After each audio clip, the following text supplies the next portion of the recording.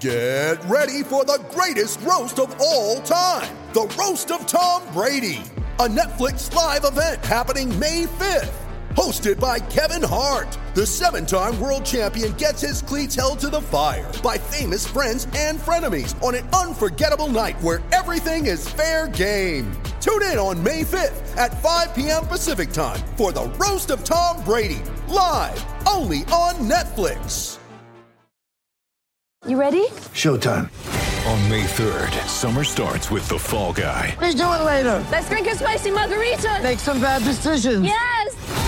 Audiences are falling in love with the most entertaining film of the year. Fall Guy. Fall Guy? Fall Guy. That's what the poster said. See Ryan Gosling and Emily Blunt in the movie critics say exists to make you happy. Trying to make it out? Nope. Because I don't either. It's not what I'm into right now. What are you into? Talking. Yeah. The Fall Guy. Only in theaters May 3rd. Rated PG-13. Okay, I want to tell you about one of our sponsors, Bet Online, our exclusive wagering partner. Bet Online, of course, where you get all your action on NFL football, NBA basketball about to get started up in the coming weeks here. And Bet Online AG is the place you want to go. More options to wager than anywhere else online. So online today, take advantage of all the great midseason bonuses, offers, and contests. Bet Online, your online sportsbook experts. Use the code CLNS50 when you go to betonline.ag. Once again, betonline.ag, code CLNS50 to get you 50% off your initial deposit. Wires together. Hey, we're in, Joe Sway. None of the previous Wi-Fi issues are even part of the show, okay? Nothing. We started new. We got Celtics post game. Jimmy's sitting this one out. Well, I wish I could sit this one out. John's defeated. I was just gonna say, Look John's at me. defeated. Look Nothing. at him. Oh I've man, got, Celtics. Look what you guys are doing to John. Look Wow. I've got nothing. Well, it's never a good thing. I don't even have rage. I have nothing right now. That's bad, John. It's bad. That's really bad. If they're not going to put in the effort, Sherrod, why should we? Okay. No, John's got plenty. He's just tired of recycling a lot of the stuff that we've been saying. I think that's what it is. Pretty much. I'm out It's of like- original ideas or complaints. Yeah, and that makes John sad. Exactly. Yeah. Yeah. They're this was such a Celtics kind of week where there's amazing highs. And then you got nights like this where you're like, Jason Tatum, the same guy that dropped 60, was a minus 22 against the Chicago Bulls. Was he getting set up enough, Sherrod, in your opinion? He wasn't attacking enough. He didn't do I anything. didn't think he. All right. It was I the get same that. deal as the That's last fair. Chicago game. That's fair, Yeah. but Sherrod, like you said, man, a week ago, this man dropped 60 points in front of your own eyes. Brad Stevens looking at you. Out of the timeout, can we get a couple of plays just to get him going, just to show everyone, hey, we have one too. We have a star here, guys. I thought he regardless of settled who they a played lot, against. Joe I'm Sway. not saying this whole Yeah, I'm I'm not with gonna go down the Sherrod whole there. road of it's the Chicago Bulls. He could beat up. No. I'm not even gonna say all that because these guys played their heart out tonight.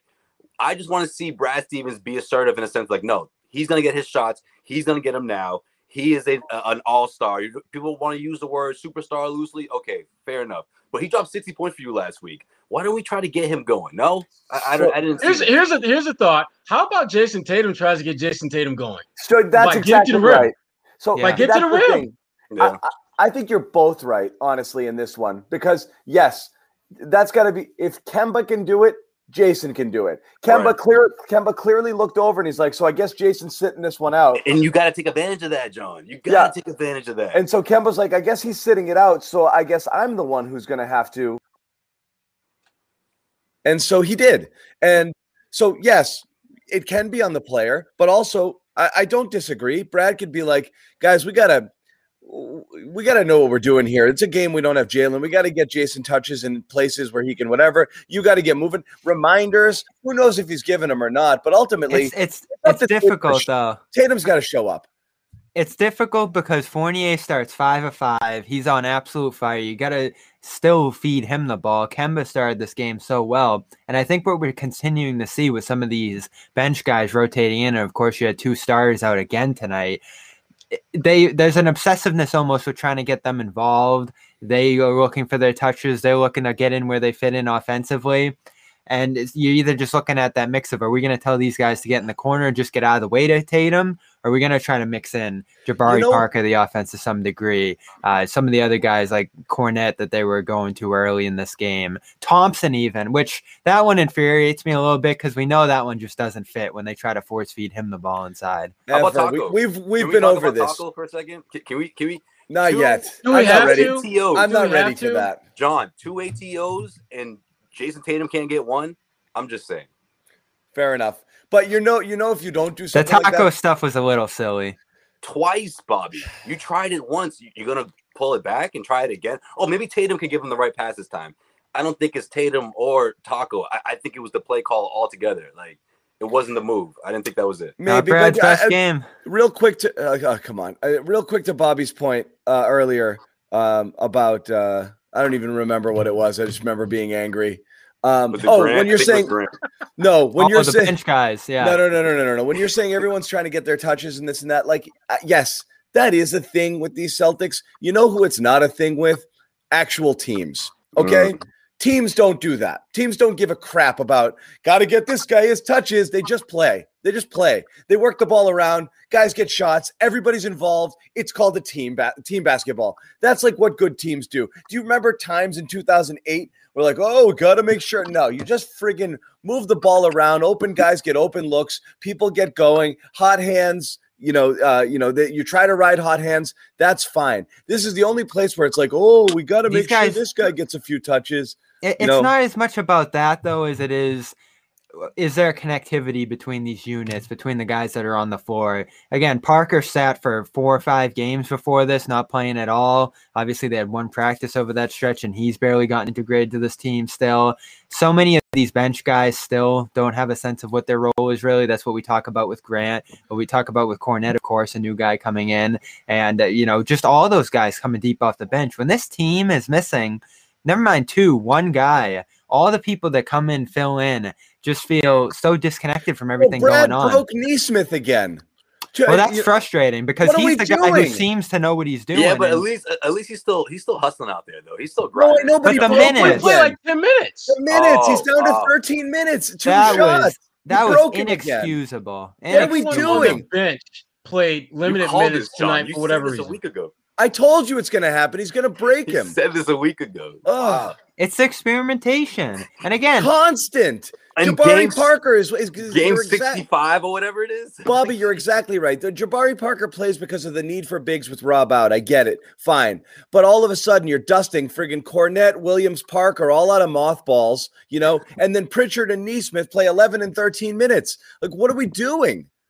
Like, it's bad on a night that Jalen is out and you need some scoring, and you reduced Pritchard a little. I mean, you reduced Nesmith a little bit last game after that 16-16-15 stretch. You got to ride that hand right there, and now he's gone backwards again.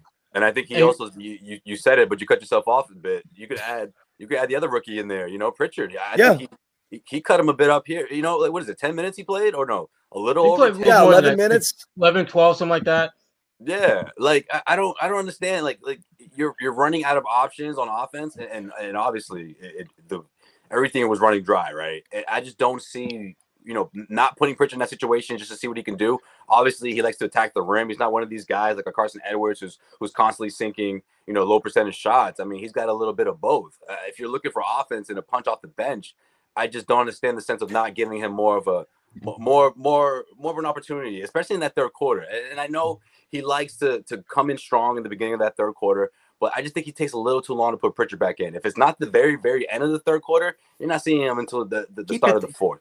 Keep it tight. Again, I know you're balancing a lot of different things at this point, but if the playoffs began, as Brad said, this isn't what a playoff rotation looks like. Not even close.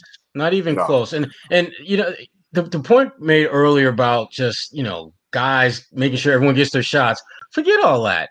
If Fournier had it going on, I'm milking that. If Kemba has it going on, I'm milking it. I am riding them until I can't ride them anymore. And if you're Jason Tatum, that should make shots easier to come by because those two guys are going to draw more attention.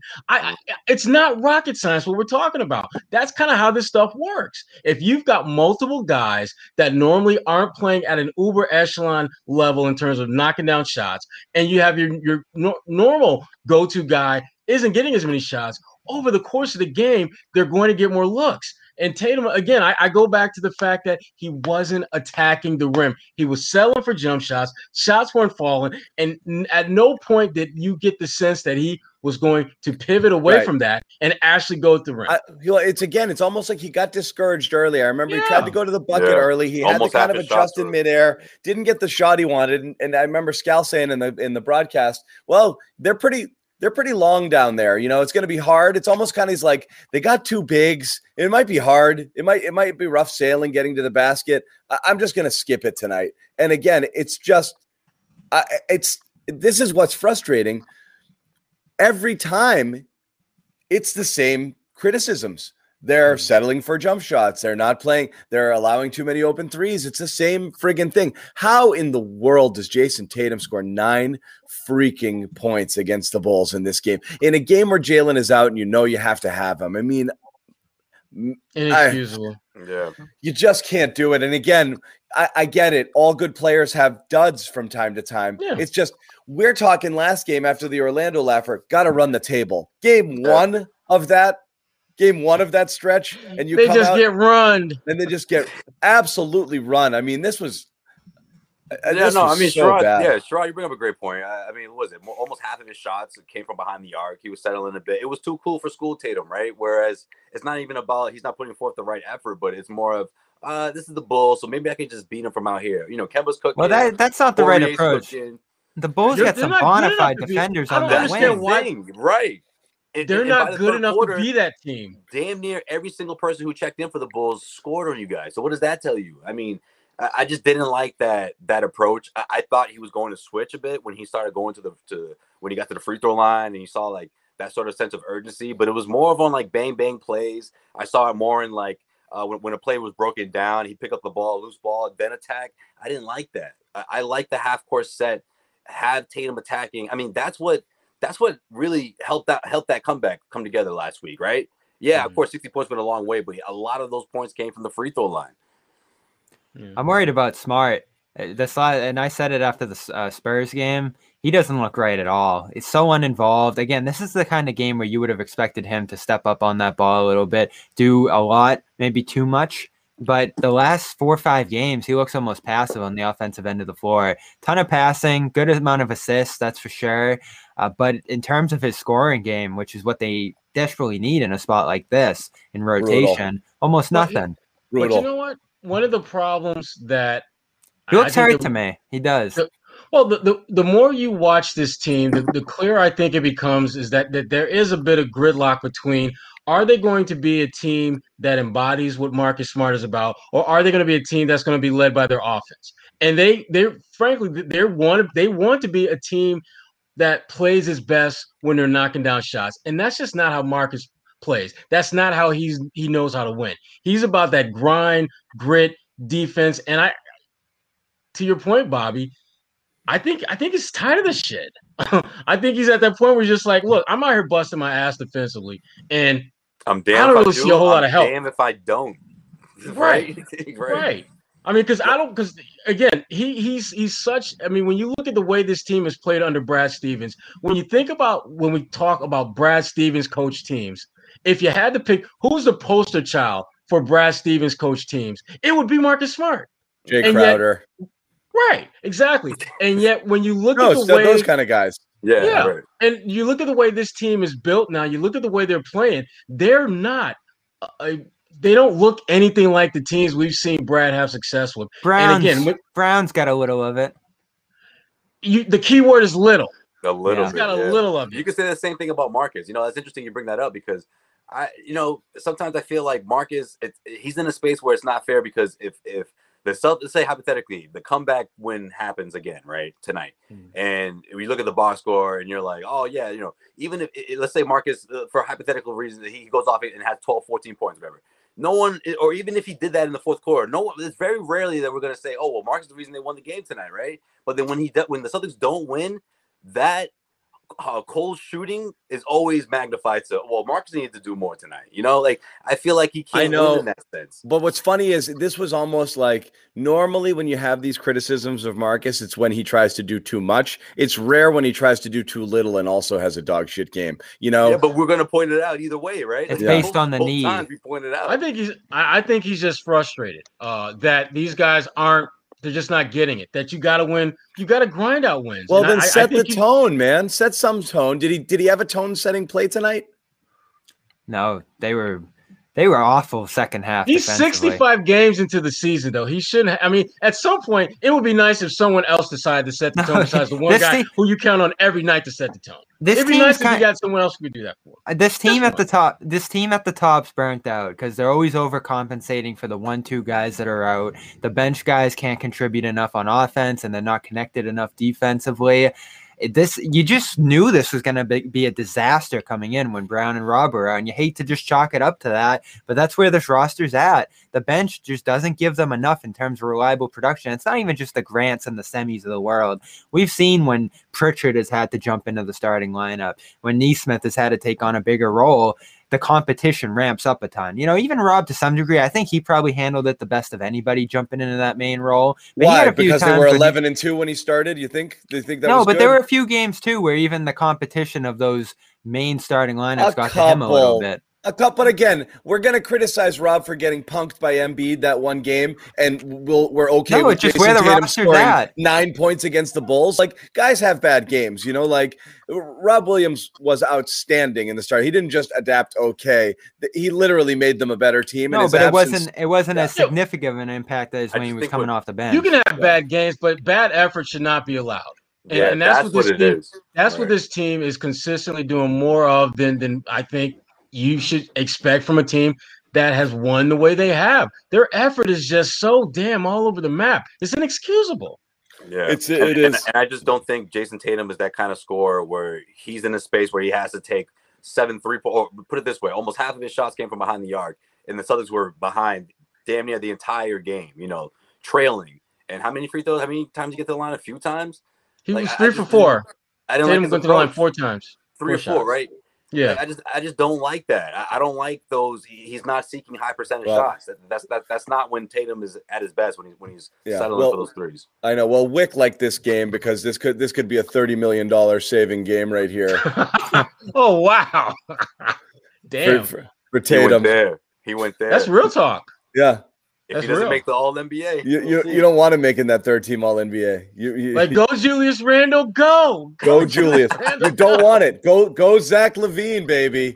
Yeah. Wick is texting his boys like, yeah. You do not want it. You don't want it. The Celtics don't want it. 25% of the cap versus 30% of the cap is better.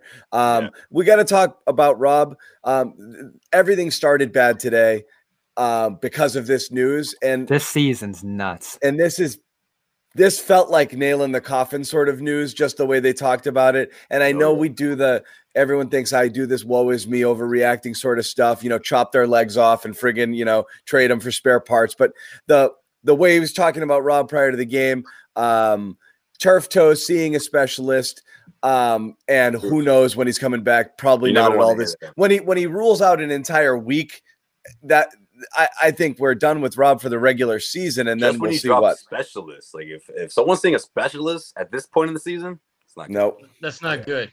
Not good at a position that they cannot. And I know Bobby wants it to be something that it isn't, but they're not gonna live. They will not survive any team with a Tristan Thompson, Luke Cornett duo in the middle. They will not. No, for sure. That's a that's a death blow. I mean, certainly if Jalen were out too, that's a bigger deal. But assuming you get Brown back and Tatum, that hole in the middle is brutal. You almost wonder whether they need to reinvent themselves on the fly and go small. Well, you saw it in the fourth. You may choose to go Golden State style and go Fournier, Jason, Jalen, Kemba, Smart, and do your best and just play the zone.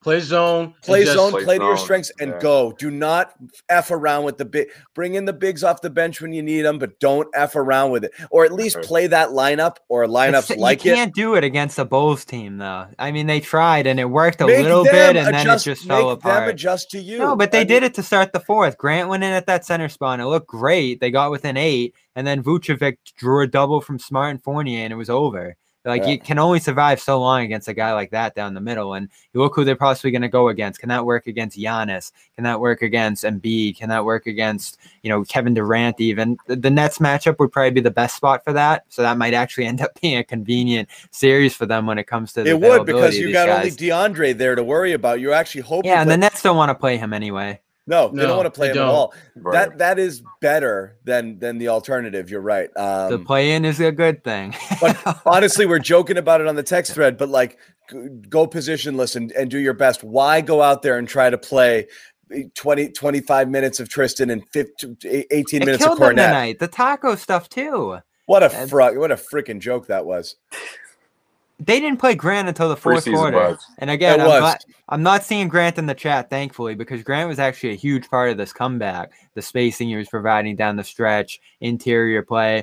I was looking at the numbers of how much center he's played this year. It's actually the same as last year, which is really surprising to me, probably because he didn't play a ton during the regular season. But once you got into that postseason, he was one of the guys they leaned on most at that center spot, and it went really well, especially on the defensive side of the floor. So I want them to continue to experiment with that over the next week or so, because he looks legitimately comfortable at that spot. He can just hold his ground in the paint, spread against some bigs on the perimeter, and get some wide open threes. I mean, there was no one in his universe on those looks he was getting down the stretch. So that was a mildly positive development to begin the fourth. But again, it took way too long to get there.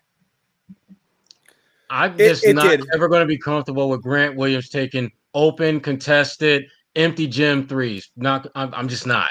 I like what he can bring as a defensive small big. I love him in that role because, again, I think it forces teams to try to go to that matchup, which means their better scorers, their elite scorers, are not going to be as engaged offensively. If they play a team like the Nets, they may look to go to DeAndre. I'd much rather DeAndre's taking shots than KD, than all the other guys. You don't want Grant. I don't want Grant. That's a guy. We keep talking about the Grant shooting percentage, and I know Bobby. I'm not angry. I'm not angry at you. But we keep talking about Grant's percentage being around 35, 36. Not bad. Again, wide but wide it's all open. A small sample. I know, but wide open when he should be knocking down 45, 46, 47, way higher. And you can see almost every one of his 3 attempts tonight. He was only 1 for 4, but I felt like they were all short side. You could see them leaving the hand, and you could see them being so far off target the second they left his hand. I'm like, that's going to miss right. That one's short. He's not even close. I just don't want him. Thing, though. Don't want him shooting threes. This is what drives me crazy about the way they approach this game tonight. At this point in the season, you have to find something, commit to it, and give it some rhythm, give it some connectivity. They did. We did. You had those 3 games, and again, my head's gonna explode. Those 3 Nesmith games where he played those heavy minutes and scored those points. It was no Jabari, no Grant, no Semi, no Cornette. And again, not because you had 2 bigs there. I understand Cornette playing out of necessity. It was very clear. I have determined, and no Romeo. Okay. And then last game, he starts a couple games ago, he starts sneaking Romeo in, and we're like, where did that come from? Why was he in the game late? That seemed odd, but he tonight, was. Again, he's benched. And then all of a sudden, what's Semi doing in there? And here you go. And then tonight, here come these other guys. And it's like, he had it for 3. He had it for 3 games, and it went away from it again. They can't play the matchup game with this team. Like, it's just too sporadic. When it doesn't work, you have to go in a million other directions, and that's what happened tonight. They try to match up with Vucevic down the middle with Taco, Cornette, trying to block him inside, and he's such a great passer that he just took complete advantage of it when the defense was collapsing and all that different kind of stuff. The zone, they picked that apart. Again, you mentioned it, John, and it's so true. You just have to play to your strength at that point. Yeah. Keep it tight. Go in a different direction than the other team is. Well, what is this team's strength, though, Bobby? I mean, because it seems that their strength fluctuates from one night to the next. One night they're great shooters, another night they're great attacking the rim. What is this team's strength? Like, what can they lean on? On a night like tonight, probably shooting, speed, and ball handling. It's a team that you want to shoot that won't work the ball around for open shots because they play hero ball, and it's a team that should theoretically have speed when they play their smaller lineups. It refuses to run, so they don't play with pace and they don't consistently work the ball around. So the answer is that. I always use the golf analogy. You go out, you shoot 100 every time out, but just one time you nut a 7-iron from 168 yards out with 8 feet from the pin, and you're like, that's the golfer I am. That's the Celtics.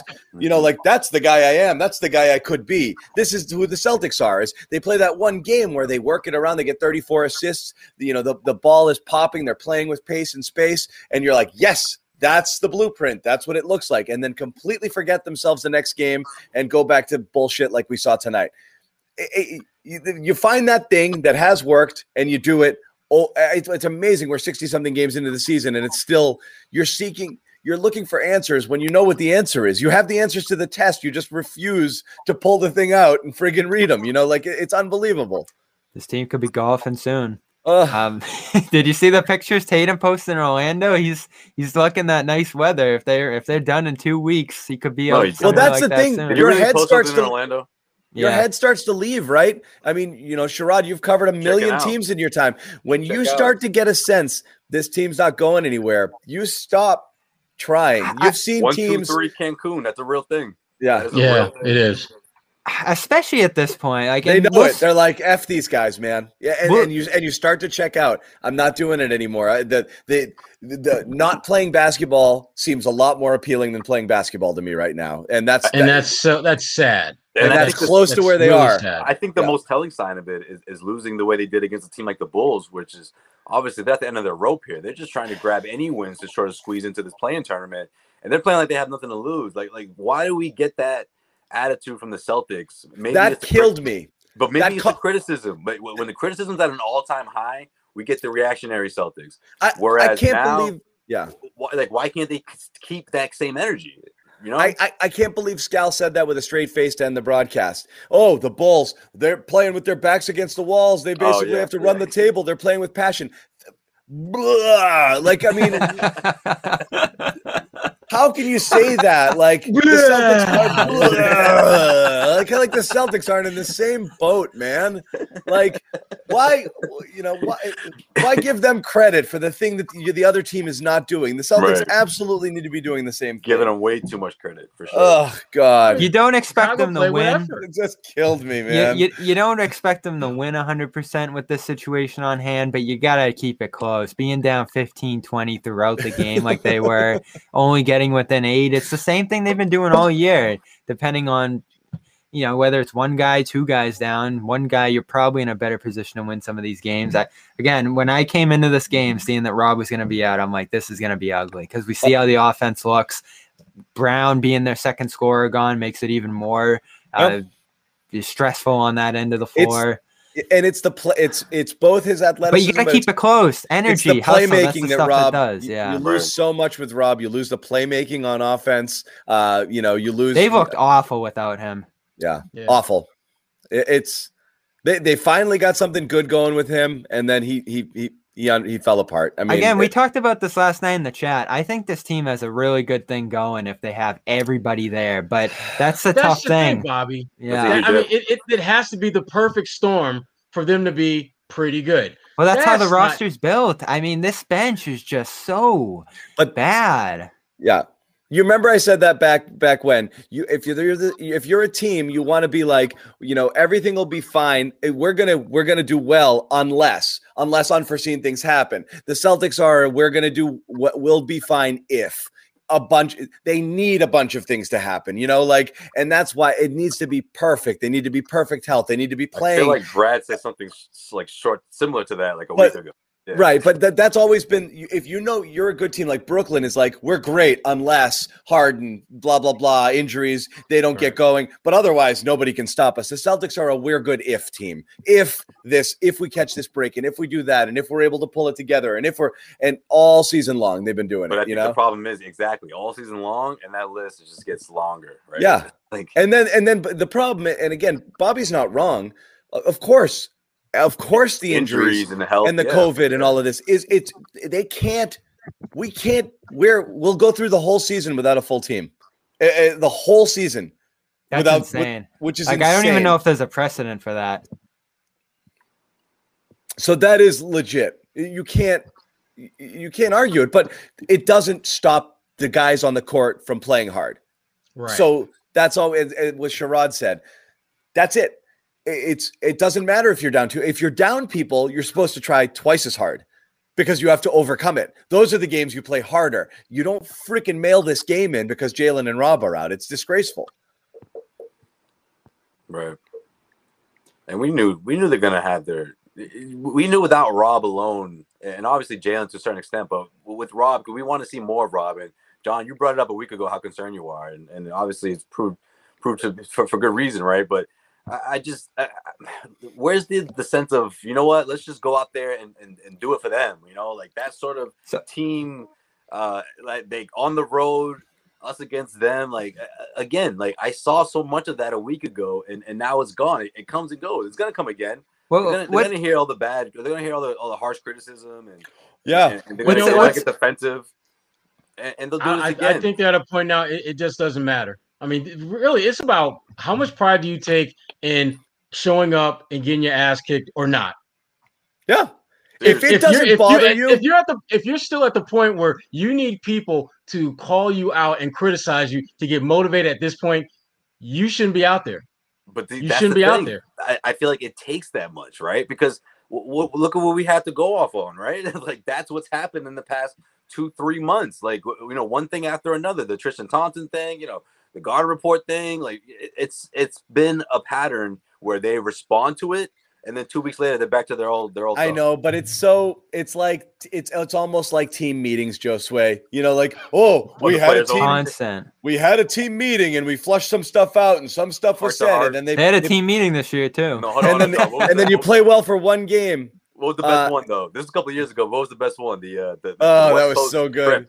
The flight, the kumbaya moment that Kyrie and those guys had. That's what turned everything around. Was that 2019? And everybody lapped it up. Oh my god. That's the thing about this year. Kyrie. Oh, look, they're laughing.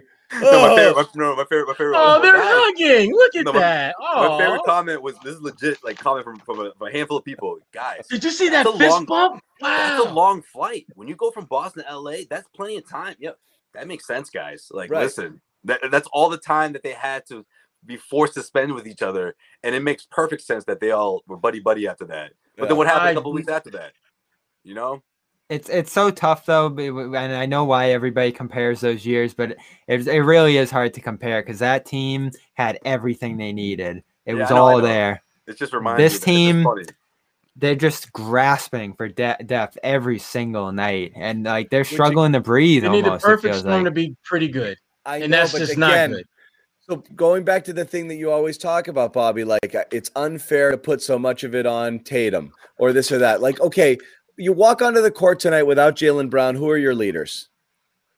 Tatum. Kemba played like it. And Kemba did. Tatum, Smart, Kemba. Kemba played like it. Tatum and Smart didn't. So, yes, you're going to look at Jason Tatum and say, you absolutely just shit the bed in a night that they needed you badly. So yes, this is why. And this is how you can criticize a person who is in the last 15 days scored 53 and 60 points, you know, in separate games. Those are great. And it was great. And that was awesome.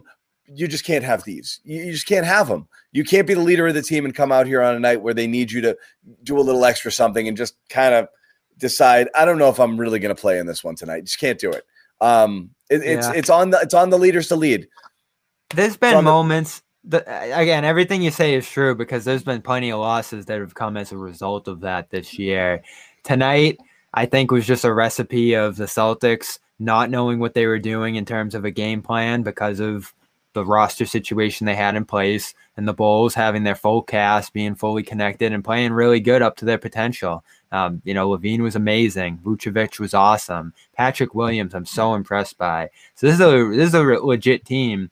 you just look at the impact even on that group of having so many young guys. Like every time I watch Billy Donovan, I feel like his head's spinning at some of the stuff they do because of who they have to rely on in turn. And they're not going to the playoffs this year because of some of the injuries and weird stuff that they've had going on along with that youth. They're almost in a similar position to Boston in that sense. Great player at the top, some real good depth and awesome starters if they're fully loaded. But when they get to the Denzel Valentines and those kind of guys, it gets really shaky there. And again, I think a lot more teams have had years like the Celtics than you guys realize. Like they're just not going to the playoffs. And if you look at that roster, that's almost inexcusable from Chicago's standpoint. After the Vucevic trade, it is surprising that it kind of went in that 9 direction. and 15. Yeah. Since that trade. How long was Levine out for? 2 weeks or so. Yeah, that hurt him. I mean, they weren't playing great. How about him, huh? He just woke up at the right time. Jeez. He was awesome. The door on the he was good last year, too. Oh, he's a matchup problem. I mean, because of his ability to get to the rim, shoot the mid-range, and now he can shoot. Ball. Now, I mean, his efficiency this year is off the charts. He actually we talk about he's another Hanlon guy. We talk about how good Jalen's been. Look at Levine's numbers across the board. His percentages, 2-point, 3-point percentage have been unreal all year. Yeah, dramatically. Shot selection. I like Kobe White a lot. Again, there's so much to love on that team. Then you look and they're in 11th place. It's like, what happened there? He's still like, and I know we'll get to like that series at the end of the show, but there's still a real chance the Celtics go into that series, even with everything that's happened the last 2 weeks, with the advantage. They have the leg up there because all they need is 1. The Heat need 2, just because of that great win that the Celtics got down there in January. So there's still hope. It's mild hope, but there's still hope that the Celtics can squeeze into that 6th seed and take advantage of the schedule down the stretch here. It's really all comes down to, does Jalen play in the series or not? And I have no clue. I mean, Brad has him leaning towards playing. We'll see. Let's just let people know here. Oh, sorry. We're not Manscaped. Wrong Free ad. It's okay. We still like Manscaped. They'll be back. Yeah. So locker room, it seems like a good night for it. We're gonna head over, carry the rage, and bring it to us. There'll be nothing like that Thunder game. I wasn't in that locker room, but I listened to the whole thing, and my face was just like, I put it on the JBL speaker, and the anger and noise just like blew my face off. Dudley's angry bass was just like, whoa. that show, that was the Karen show, that was the Will show, that was the Dudley show. All-star pandemic. Pandemic. That's right. I love that guy. It was like a 3-second pause between can and demic. I have never ever heard the fan base sound like that. We'll never recreate that magic. That was almost perk numbers without perk. Huge numbers. Yeah. People just were so salty. A lot of people had a lot to say. So salty. And I understand, like 14 straight losers. The Thunder were that was rock.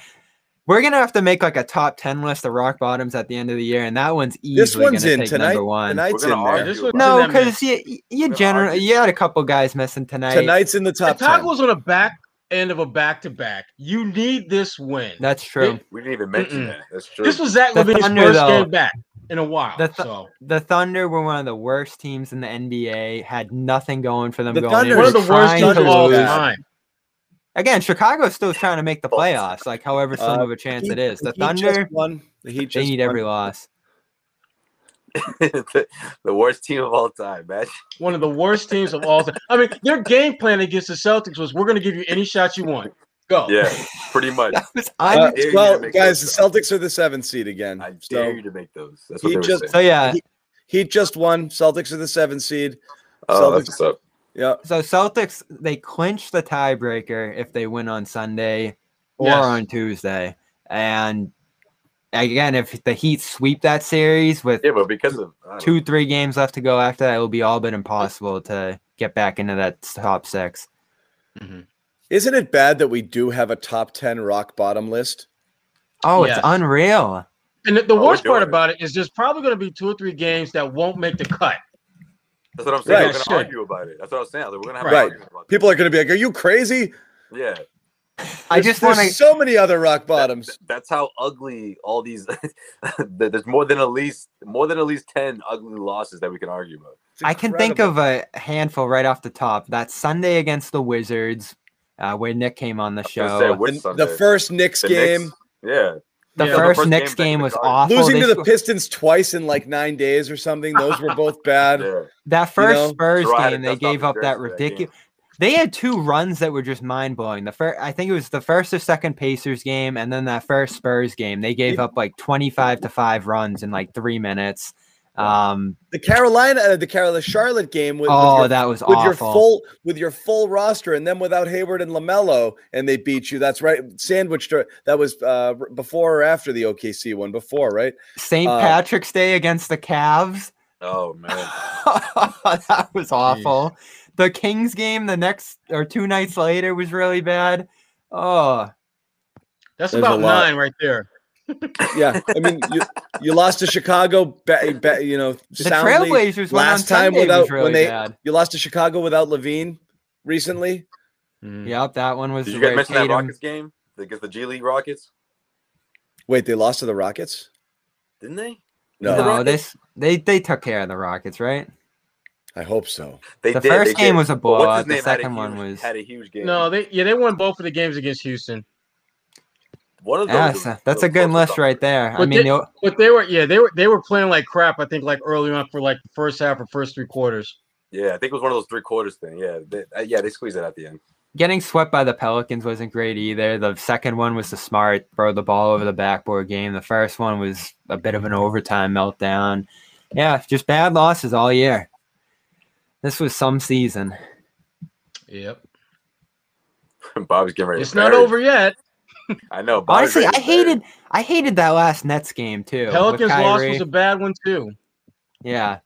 And then with a game where only Kyrie was available in the Nets, and the Celtics just threw it around everywhere. That was embarrassing. Games. The Pelicans was the nationally televised one, right? Sunday. Mm-hmm. Yeah, that's a lot. That's a lot. So I don't know. I don't know where to go from here. Everyone, get your list ready. Join us in the locker room. Yeah, that's what locker room session. I'm going to change the title of that room to ranking the Celtics' worst losses of the season. How the Heat looking coming? Losers Lounge. Here we come. How the Heat looking coming into the series, Sherrod? How do the Heat look? Yeah. Well, for them, everything revolves around Jimmy Butler. It's real simple. When he plays, they're incredibly difficult to beat. When he doesn't play, they suck. If Jimmy Butler's on the floor, they're winning like about 65% of their games when he plays this year. So they're going to be tough. I mean, basically, with Jimmy Butler, they're the 4th best team in the East. Without him, they're a lottery team.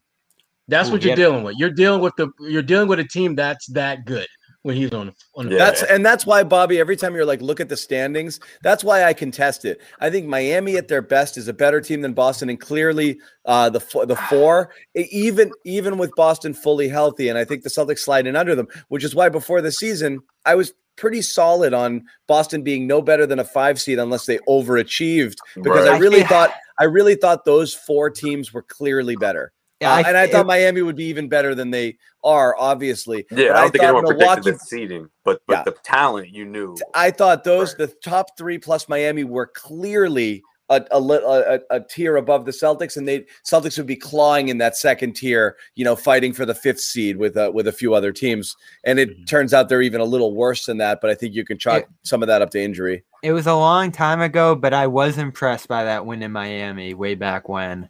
I thought Thompson handled Bam really well. They obviously came up clutch in the 4th quarter with a game winner there. Yeah, it was a great win, I thought, and I think they match up better this year when they got Thompson in the middle against Bam, and Miami's big depth behind him is suffering now. I think they're going to be competitive in this series. I think the Garden fans are going to show out for those back-to-back games, and if Brown's there, I think that would be tough for Miami to handle. Again, I've watched a decent amount of Miami this year, and I'm not all that impressed by them. Like, I didn't like the Oladipo move, and he's obviously not even on the court for them at this point. Butler, he's been off and on the court for various reasons, and it just is what it is from that sense with them. But some of the guys like Dragic, They made the move for Ariza. Some of these veterans like Iguodala, they're just getting a little too old and ineffective. And I just really don't like. And Hero's had a struggle year after his great freshman or rookie year. I just don't like them as much as I did last year. I think there's a reason they're as low as the Celtics, and you're going to see a pretty competitive series here. I think the Butler thing is for them, like you talk about. That's the thing. Like, everyone wants to talk about. Everyone wants to talk about Marcus Smart being the heartbeat. Oh yeah. No, he's not. Jimmy Butler is the heartbeat of the Heat. Especially because of the year too that they've had, where he hasn't been completely healthy. So those plays he makes as Butler goes, the Heat go. It's very it's very clear. Yeah. And you know what else happens too? Everyone commits on defense. Like the Miami Heat are a scary. He turns them around. Yes, his defense is incredible. They embody what he is about when he's on the floor, and that doesn't happen nearly enough with the Celtics. Well, that's the worry. Those veterans that you mentioned, Bobby, those are more like the reinforcers, right? They're not the ones that have to sort of keep everyone in line because everyone is sort of on the same page. We saw what they did last year, and obviously that's carried over to a certain extent. But Jimmy Butler has been the guy on both ends for that team. Here comes the zone again. No, it is that motor. And look, when these guys get out in transition, man, that's when the Celtics get exposed. Like their transition defense against a team like this, especially if they start stacking up fouls, especially if they're a couple steps too late, closing out on 3-pointers. This could be a really long night. And again, that's without Jaylen Brown in the mix. That's what drives me crazier about the Celtics team than anything else. All the defensive potential that they have completely wasted. There's been very few stretches all season long where they've looked like a great defense, and many times where they've looked like one of the worst in the league. So you think of what Miami can do on that end of the court versus what the Boston Celtics have looked like at times on that end. And it could get ugly in that one too if that's the way that series goes. Because again, they're going to put that zone out there. They're going to say, Tatum, can you make quick decisions against us? Get to the middle, get to the spots, find your teammates. I think Fournier helps in that sense, but they're going to have to empower him to make those decisions. Well, he's gonna, and I think Fournier has to empower himself because when he has the ball in his hands, guess what? You can kind of do whatever the F you want to with it. And I thought I think this was one of the better games for him because he was assertive. He's been on fire. When they would go under on those screens, he just raised up rather than just probing the defense. Just take the wide open mid-range jump shot. He's in the zone. You can make that shot, and he did that. He did that early. We talked about what Hayward could have possibly done against that zone in these finals last year. The addition of Fournier was thinking for something similar like that in that sense too. So he's going to be critical in those games. Mm-hmm. It is interesting. I never thought of the series. I never thought of the Smart, not debate, but when we talk about Smart and how the team has not embodied his spirit this year through the lens of viewing it the way like Miami does with Jimmy Butler, it's an interesting comparison because that is kind of, no one questions that Marcus has heart and plays hard, but the team does not follow his lead if that's the case. And whether he's doing it as consistently as he's done it in the past, I think you can question that this year too, and whether that's injury or not. I'm not seeing it night in, night out from him, but if he is the guy behind the scenes and all of the quotes and everybody still says he's the heart and soul of our team, it's not translating. It's not, maybe they think it, but they don't act on it. It's a bummer because Jimmy Butler is the exact example of, and this is a guy who was being vilified for his behavior, with Minnesota a few years back, and everyone's like, oh God, you don't want to touch this guy. And it's actually the opposite. It's where he goes, he completely turns the culture around and people follow his lead. The expectation is you got to be here to be on the court with me. And if you're not here, we're going to have a problem. And that there's nobody doing that with Boston right now. And you need that desperately. You need that desperately right now. I just remember before the start of the season, we talked about the free agent signings, right? Tristan Thompson and Jeff Teague. Whereas, these guys are going to give you a little muscle, something off the bench for the defense. You got a little bit for shooting. But I thought both of those signings had a lot to do also with what they were going to do in the locker room, right? I just feel like that those reinforcers, so to speak, that the Miami Heat have, I think that's what the Celtics are trying to get these guys. Listen, we don't know what happened in that locker room with Marcus Smart. Shirtless Marcus Smart screaming, back and forth. We don't know the extent of that argument, but we do know going into this regular season, I feel like the Celtics sort of made it an effort, made it a point to say, look, let's get some great locker room guys in there. And I think Tristan Thompson is definitely one of those guys It's unfortunate things didn't work out with Jeff Teague. Obviously, that's not what the Celtics envisioned. But I think for the most part, like I don't. Again, I'm not saying that Marcus Smart has to sort of rally everyone together and everything, but he's just one of many voices that should be doing that in that locker room. The problem with Marcus isn't that in the league for quite some time now. The problem with Marcus, I think, isn't not just that it's not. He's not good enough, and that's not a knock. It helps when the guy who's also kind of your heartbeat and the guy who you follow is also one of your best players or your leading players. He's a valuable player, but more of a role player. He's realistically most of his career been a bench player. It's hard when that type of player is the one who's like, hey guys, follow me, but he can't go out there and knock down the big shot or do that. All he can do is dive on the ball, dive on the floor, make some hustle plays and ratchet up the intensity on defense, which should help. But Jimmy Butler can affect the game in multiple ways and kind of, I love how Smart sets the tone as a passer. Again, I think in these last 4 or 5 games where he hasn't been able to score at all, he's done it in other ways by finding a spot on the floor and hitting his teammates again and again with good assists. He's just not as empowered to do it when Tatum has the ball a lot more and Kemba is looking to get his own shots. I sent you guys a graph earlier. Amount of unassisted threes. Tatum's like one of the highest leaders on that chart. Yep. Brown's way up there. I believe Kemba's got to be up there as well. Because they dribble a lot. There's a disparity on this roster between the shot creators and the guys who need to have shots created for them. And Smart's a guy who could fill that gap, but they'd have to really empower him as a scorer and facilitator. And it's difficult to when your strength of your team is those 3 isolation guys who can create shots. And that's probably a big reason the bench struggles as much as it does. I know we blast Grant and blast Semi and all these guys, but those are guys that need shots created for them. And if the top of the roster is not getting that done, what are they going to do? You want Semi and Grant like posting up and driving to the rim off the dribble? Like that, no one would want to see that. No, you don't. You just got to go ahead, Shrug.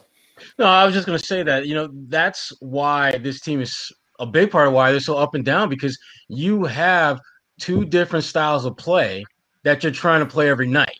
You have this iso ball that you have some guys who are very good at it, but your foundation has been in ball movement.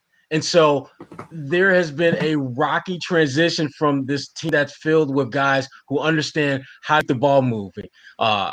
And the guys that help facilitate that, guys like Rob, guys like Marcus, they don't have the cachet to do what they do well, and has won this team a lot of games. And I struggle with the idea of why that's so hard to get away from a style of play that you've won with to go with something different that while maybe more comfortable for your best players, is it winning you games? Like Jason looks way more comfortable in ISO situations, but is that really the best thing for your team's identity? It's not just. It's not. It's not just for the team, Sherrod. Statistically, Jason Tatum is one of the worst ISO players in basketball. It's statistically when Jason Tatum dribbles more than 3 times, he has among one of the worst scoring efficiencies for people of his volume in the game. It's statistically proven. It's not just your eyes that say, "Oh, they dribble too much." The stats bear out. When Jalen and Jason put the ball on the floor more than 3 times, their efficiency plummets. Okay, it's plummets. The answer is obvious. You got to move the ball. You will get it back. I think they're so afraid they're never going to get it back that they get it, and it's boom, 10 seconds later, a shot goes up from somewhere. And that's what they play. They have to have some faith in, like, even if that possession but that ship has sailed, right? Even if that possession doesn't go your way, the next one might. You've got to establish the movement and the rhythm early. The games where they play well, you see it. It's whipping around the perimeter. They had one play tonight that resulted in a Fournier 3 where it went bing, bing, bing, bing, bing, bing around the perimeter, and he got it there. And I was like, oh, look at that. It was gorgeous. And it was so normal. It's just regular basketball.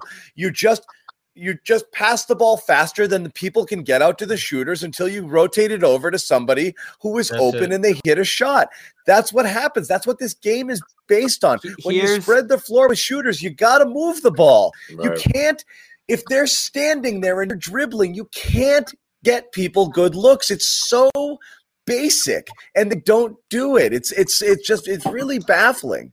Here's going to be the key to the offseason. We can say it'd be great. And they don't run. They don't run after misses. They just don't. That one makes They just no walk sense. Jason Tatum literally takes seven. I don't want Tatum getting the ball at half court behind the half court stripe ever again. That one just makes no sense to me. Takes 7.9 seconds to cross the half court stripe every time, and sometimes it's 8.5, and they really don't call close. it. Yeah, he literally is flirting with disaster every time, and it just sets you up for the shitty, slow possession it's going to be. Because it's about what he's going to do. He's setting it up, and you just stop giving him the ball there unless he's going to run. Yeah, and Brown will do it because that's his strength. If Tatum has to speed it up and push it, he might be turning the ball over, botching what he wants to do because he wants to break the guys down one-on-one, use his array of moves in that sense. You got a question, and this is going to be so key for him this offseason. If you're going to be the guy on the ball, running the offense, taking every possession with the ball in your hands, you need to spend some time this offseason with the other guys on this team. It can't just be your one-on-one workouts, working on more moves, trying to get closer to 30 points a game in your own individual ISO game. You have to be creating for other guys. Get him to St. Louis. Yeah. You've got listen, Bobby. Picture Tatum calling up his teammates and trying to get everyone. I don't see it. So you know what it's going to have to be? Go to LA. Go to LA. It's going to have to be guys like Romeo. He's not. He's going to work out with Beal, and Jalen's going to work out with his all-star buddies, right? Yeah, all-star buddies. They're not going to work. He's not going to go. He doesn't know. He doesn't have Grant's phone number. Think he's going to pull a Kobe when Kobe used to call. Kobe would call up effing Smush Parker or whatever. Whoever he had to call, he was, we got to work out. Smush Tatum's Parker. Tatum's not going to do that. You know what I mean? And some of it's on those younger guys. Like Romeo's got to go to Summer League. Neesmith's got to go to Summer League. They got to do their thing and become better players in their own right. But there's got to be a greater level of connectivity between everybody on this roster next year because there was little to none this year. And it starts at the top. It really does. Like they had to empower those guys early. And at this point, it's way too late. Like none of those, you can't have any of those guys on the court because it's just not going to work. And the only hope that you have is that it's healthy and that the guys in the circle of trust are going to be the only ones that play come playoff time. Don't be surprised if Jaylen Brown is the guy that says, I was thinking that this summer. I could absolutely see that, especially when you think about guys like Grant Williams, for example, who's in Charlotte, which is only a hop, skip, and a jump away. And a lot of guys didn't we see that from Brown when Tatum was out? We saw it. He's not the best at it. Yeah, he'll drive hours. He don't care. Guys, we know what they need to do this offseason. They need to what? They all need. I'm not going to say it. They all need to go to home. Conversation. No, they all need to go to homeschool. Go to homeschool. I thought you were going to say be your best version of themselves. No, I was going to say our new mantra is the Celtics have to go to homeschool. Okay, and that's the only way out of this mess. I was going to say we need to have a Jimmy Toscano graphic or something like that, and and sitting in front of a blackboard or something like that. No, actually sitting in front, on his couch with going to wait, what do you say? Is that right? Did Payne go to the homeschool? Peyton went to homeschool? He went to homeschool. Like it's a university or something. Yeah, he went to homeschool. Right? Shit. Homeschool. Oh, I was going to say, hope that the season doesn't start on the 4th of July. ABC, ESPN, they'll have some ideas, I'm sure. Yeah, going to homeschool. That's going to be our off-season documentary. This off season is going to be very interesting. Oh yeah. Oh crap! It will be. I guess we'll see. I'm really worried about it's going to be fireworks, but not in the way that Wick. I'm worried. Years ago, it might be fireworks this summer. I'm worried about blank has asked for a trade. Yeah, sort of maybe off season. Maybe fireworks the wrong word. Maybe something with explosives in it. Yeah. Something involving some explosives. All right, so let me see here. We are we open yet? I think we are. Nope. Not yet. We're opening up a room. Bobby, don't leave, bro. I know you about to leave. No, Bobby. No, Bobby, I did it right tonight. You did? Yeah. You could take us home? Yep. First time all season. All All right. The room, I phone's blowing believe. Is that you? You know, we could hear the shit out of that, right? Every time. I thought it was Text me, the but I'm like, other that's group. not me because my phone never does I that. muted. We have like 7. Do not groups, guys. disturb. I muted Joe every Sway. single group except for that group, and Ahmed is going nuts right now. Oh, Ahmed, yeah. Ahmed, text the group again. Yeah. So we'll put it in the chat. That's the only group I didn't mute. The one he's texted. Yeah. We'll put it in the chat here and pin it. So come over and join us. And, therapy. No, somebody said no locker room. I'm going to therapy. That's what locker room is, guys. Yeah, that's exactly what it is. It is therapy. It's not homeschool. That's for damn sure. Joe Sway. Good luck to the people listening to this on JBL. That's pretty good. That's pretty good. That is All good. 3 of your faces, every time it happens to you, guys are like, what is that? I'm like, jeez. All right. I think I'm under attack. Oh my God. Anyway, the link I believe has been added here in the chat. So get there. We're gonna head over. There it is. We have it. There it is. Yep. There we are. Join us. Celtics versus Bulls on Locker Room. Sherrod and I'll head over. Bobby, Joe Swade, 5 minutes or so and close this room up. Yeah, we'll do it Bobby, quick. you got studio control here? I do. All right, I'm going to jump in a minute. Any closing thoughts for our audience here, Sherrod, before we head over? Let's just go. Yeah. Let's just go. I like that. Put that in quotations. Yeah. Let's just go. Let's just go. Let's just go. Joe All Sway right. and I are going to keep talking off season, I think, for 5 minutes because All right. who knows where this could go. You No, guys We're do your definitely thing. leaving now. Brad Stevens needs to write that on the board. Let's just go, guys. Let's go. Come on. Wake up. They are 1, 2, 3 Cancun. That's where they're going. Where they keep playing like this. Man. That's the other direction. See ya. Exactly. Bye. All right, let's do this. So I don't bunch think of it'll happen, Bobby. I don't think it'll happen, but let me just put this out there right now. If the Celtics lose both of these games, I mean, I guess it's stating the obvious, but I just think it's a mental aspect after that, right? That's too big of a blow for this team. I don't know if they survived that. they're mentally. done. They're done, right? Standings wise, they can't escape that play-in. Right. Now You're the locked into question play-in becomes: tournament. I don't think they're mentally strong enough to handle a play-in tournament. They're not. I mean, look it at what we saw. depends. If they're fully loaded, and who knows what Rob's status is going to be by then, they just have too much talent for the Hornets to match up with. You would think. We'll see if Hayward and Melo gets back. We haven't seen that matchup, right? Like 3 games, I think both of them have been missing in against the Celtics. So that actually does become a little more even when it comes to the amount of talent on the floor. I just don't think they can match up with what Tatum and Brown would bring in 44 minutes. And that's what we have to consider too, how the rotation would tighten up, how much fewer bench guys would be coming off the bench for the Celtics at that point. Those guys are playing almost the entire game. Like they might be averaging like 38, 39 minutes. I'd just be worried if play-in tournament. I'd just be worried if pregame Brad announces that Brown turned an ankle at practice and he's not playing in the play-in game, and all of a sudden, I don't know, let's say Kemba's missing for that game.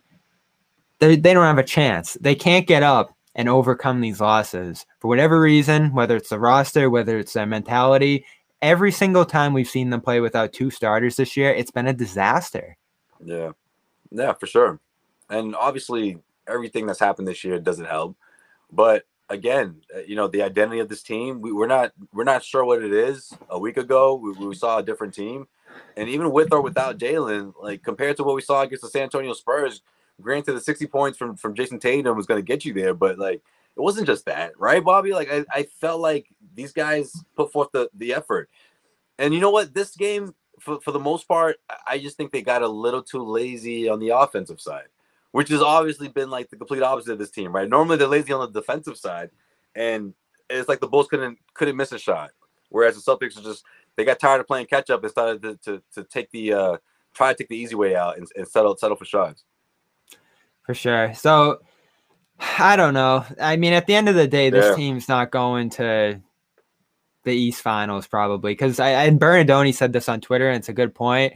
Let's say they get healthy for that play-in tournament, and then they have a good first round in terms of health. Are they going to be able to sustain health over the month and a half that it would take to get to the second round in East Finals. Like at some point, it feels like something's going to come up. But Bob, you know why that drives me crazy just hearing you say that? Because of what we're seeing from Kemba Walker these back-to-back games. It's too bad. Because of the schedule. And I love how, like, Brad Stevens, like, he low-key flexed his muscles, or at least the team's muscles, being like, they handled that perfectly. The Kemba plan is perfect right now. And all the other pieces, well, not all of them, but some of the more important pieces are falling apart right before our eyes. Isn't that crazy? It really is. Rob's a big part of that. That's how we thought the season was going to go, or some of us thought it more than others, that Kemba at some point would fall apart and that would be the demise of the team. Kemba's golden. He's feeling great. Brad says he's fully healthy going into this postseason, that the plan was a success. And most Celtics fans won't word it this way, but you can, all right, maybe not, maybe Danny didn't strike gold with Fournier, but for what he gave up, you know, if you 100%. compare it to the production, like that's essentially the most ideal weapon for this team, for someone like Tatum, for someone like Brown. You know, obviously when Brown comes back. So again, I said it last night. Those two playing together has been an eye-opening experience for everyone. If you told our panel here at the Garden Report before the season that Rob was going to emerge as a starter, Fournier was going to come in and play great, Kemba was going to be fully healthy all year and peak at the right time, Brown and Tatum were going to have career seasons. Think of all the stuff that's happened this year. You'd be like, wow. No other tandem in the NBA has scored more points than Tatum and Brown. If you told someone that coming into the season, you would think that this team was a top 3 seed, that they'd be rolling into the playoffs with these finals hopes. You know, even the little stuff like Neesmith and Pritchard having the seasons they did. Outstanding picks at the end of the day, it looks like. So all that stuff comes together and you're like, this team should be looking great. And instead it's the complete opposite. So it's a mix of everything. I don't think they played with the right approach. I don't think the injuries and health have been anywhere with it. And people hate hearing that, but it's just a fact. It's the facts. Yeah, you have to continue to mention it because it's a big part of what we're seeing this year. Another thing too, also the defense. I mean, the health doesn't help with that, but like I think that's a great point. The biggest reason why I even could consider the Celtics a top 5 team, I said best case scenario 4 or 5. I felt more comfortable saying 5, but the reason that I felt so confident in saying that, calling them a top 5 team, was because I'm thinking they were going to be a top 10 defense. They were a top 10 defense for about 6 weeks, maybe, you know, after the All-Star break, and that was it. And that's a huge part of how this team's makeup was supposed to, you know what I mean, from the beginning. Like, but that's connectivity too. You know, you got to have your guys out there night in and night out. If you're running 33, 34 starting lineups like they have, and what's been this team's problem? The starts. They go down big early every single night. But I also think part of that has been Brad staggering better players throughout the lineups, trying to have good lineups throughout these games because he doesn't trust his full bench unit if they were going to start all the best guys to begin these games and then rotate into the 7th or 8th. It's just not going to work. Now, real quick before we get out of here, I want to ask you, we've heard Jeff Goodman's take that there needs to be a significant change to this team at the end of the year. If you missed that, check it out. He explained it again this week in the Ryan and Goodman show and then their Garden Report appearance here on CLNS. He thinks either Jalen needs to go for another star like Bradley Beal. You know, our Sherrod has mentioned Karl Anthony Towns being a possibility, or you move on from Brad. And at this point, believe it or not, I've been thinking about that one for a couple weeks now because what are you going to change on this roster otherwise? You can mix up the bench. You can get aggressive with some of these picks, I think, and strengthen the depth of this team. But we've talked about the tax, too. That's going to cost a significant amount of money. And if you're not a championship team, you probably don't want to go too deep into the tax. So what do you do, Josue? Are you canning Brad? Honestly, Bobby, I think I still think it's a strong possibility, but I don't know if it happens this offseason. I know it sounds crazy, but again, we talked about this a couple of weeks ago. I don't think it's crazy. I think he gets one more chance. Yeah, I mean, like I think because of everything we just said, and I'm not going to repeat it all because we've been saying it every single episode on this thing. Like, it's a lot for a team to really, you know, shake up a team, you know, based off of that. If you're Brad, you're saying, well, I still want to see what this team looks like at complete full strength. Now, with that being said, is that realistically possible next season? I mean, what's Kemba going to look like? What's the situation with Jalen, Robert Williams? And if Danny is up against it, I think he has to seriously consider that. But again, I don't think you make that decision without having a conversation with the players, or at least without the players essentially coming to you to force a conversation. Because again, that's happened a lot in the NBA. And I think Jaylen Brown, Jason Tatum, 2 All-Stars, Kemba Walker, maybe he's part of that conversation. Maybe Marcus Smart is. Maybe those 3, right? Tatum, Brown, Smart. If those 3 decide, you know what? We need a new voice in here. It's nothing personal.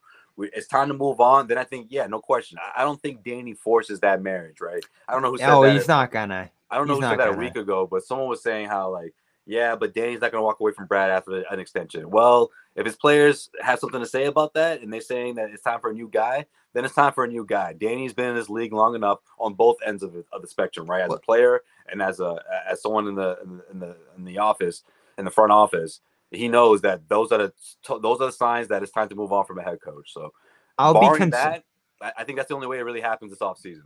I'll be concerned if that happens, because I think that's just. That happens.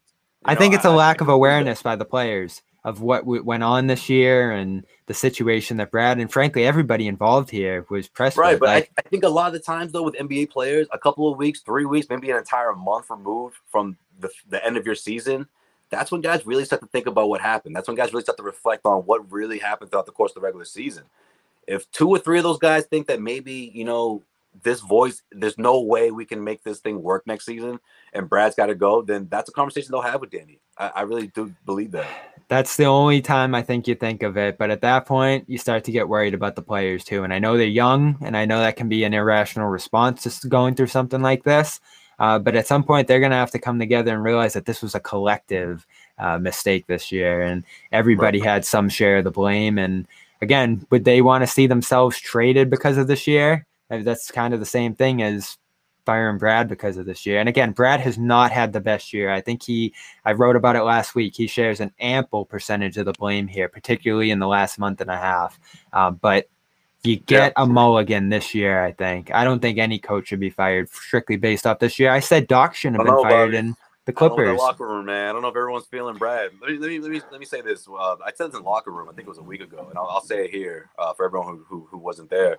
How many times, and I said it this episode right about an hour ago, right? When the criticism is at an all-time high, or when it's reached its boiling point, when these players react to them, we got Marcus Smart saying what he said, you got Tristan Thompson saying what he said, the outside noise, as Jaylen Brown put it, that's how they respond. Name one guy out of all those guys, right? Because they've heard it. Everyone's heard the Brad Stevens fire Brad Stevens talk. Shit, that talk started essentially after they were bounced out of the Eastern Conference Finals last year. People have been saying it since 2019. Name one player on this team that stood up for Brad Stevens. Name one guy who said, it's okay, we believe in our coach. When did Jaylen Brown say that? Has Jason Tatum said that? Has any of those guys, especially the essential one, your key core, has anyone stood up for Brad Stevens? They stand up for each other. Not emphatically. They stand up for, Marcus Smart stand up for his accolades, right? He likes to remind us that he's an all-NBA defense. All right, Marcus, we appreciate that, but are you going to stand up for Brad? Who's standing up for Brad? That's my question. That's the big reason why I think that's going to be a conversation that they have. They have to have it. Do we still want Brad in this locker room? I think that's something that's a conversation they'll have in the summertime for sure. No, and that can change things. It really can, because you look at Atlanta this year. They were going to hell, and then they fire in a very controversial decision their coach, Lloyd Pierce. And Nate McMillan, a bona fide assistant who had success before then, was able to turn it around in a dramatic way. They have plenty of talent there, but also a ton of youth and unproven guys, and they've been able to effectively raise them up this year. So I don't think you can completely take moving on from the coach as the solution here, but I think there are bigger issues beyond that too that have to be addressed. So it can't just be that. And I think you have to address some of those other issues first and maybe give Stevens one more chance here. I would consider that bona fide assistant though. Put some pressure on Brad, bring a different voice in that room, and just shake up that coach's room as a whole. They've missed Walter. And again, you don't want Walter back for other reasons, but we won't get into that. But who are some other guys who have left? They lost another assistant recently as well. I can't think of his name, but they brought in Evan Turner to try to play that role, and they're huge on. Not Allison. Excuse me. She got the college. Oh, Carol Lawson. Yeah, they've missed her. They were shedding tears when she. Mika Shrewsbury. Mika was a huge one too before her. Yeah, that's right. Mika got a job before last season, and she didn't even make the entire season because she was such a I love that move by her commodity. too. Yeah, as Brad Stevens said, he wasn't surprised that he couldn't keep Carol Lawson. So yeah, that's a good point, Bobby. Those are two significant voices that aren't there anymore. Yeah, Goodman threw out a bunch of names on the podcast as well, since he's obviously more connected with the college game. But yeah, you would think they probably want to move away from some college guys if they're looking for a different approach here. So this former Celtics, there's great assistants around the league. No mistake there. We've heard Sam Cassell. We've heard a number of names around this league, and there certainly are guys who have grinded for a long time. Perk mentioned Sam Cassell in the locker room that time we had him.